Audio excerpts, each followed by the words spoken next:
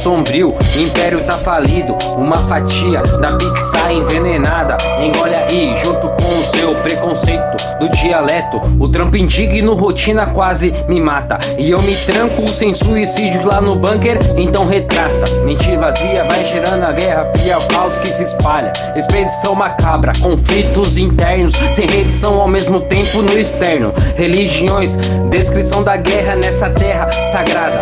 Falta de água e rango, foda-se a cona. Futuro próspero, novo é o capítulo sem bônus. Tudo é injusto, preço caro, aqui tudo tem seu custo. Comigo mesmo, eu tô mais franco, eu nem me frustro. Me acostumo com susto, tempos que, sabe, se libertar. Recurso tá escasso, em pouco espaço, um novo impulso. Megalomania nos templos, respeito. Santa Catarina é o refúgio perfeito, satisfeito. Só os brilhos na neblina, a luz de mergulho no final da rua sem saída, nem se via a colina. Só os brilhos da neblina, a luz de mergulho no final da rua sem saída, nem se via a colina.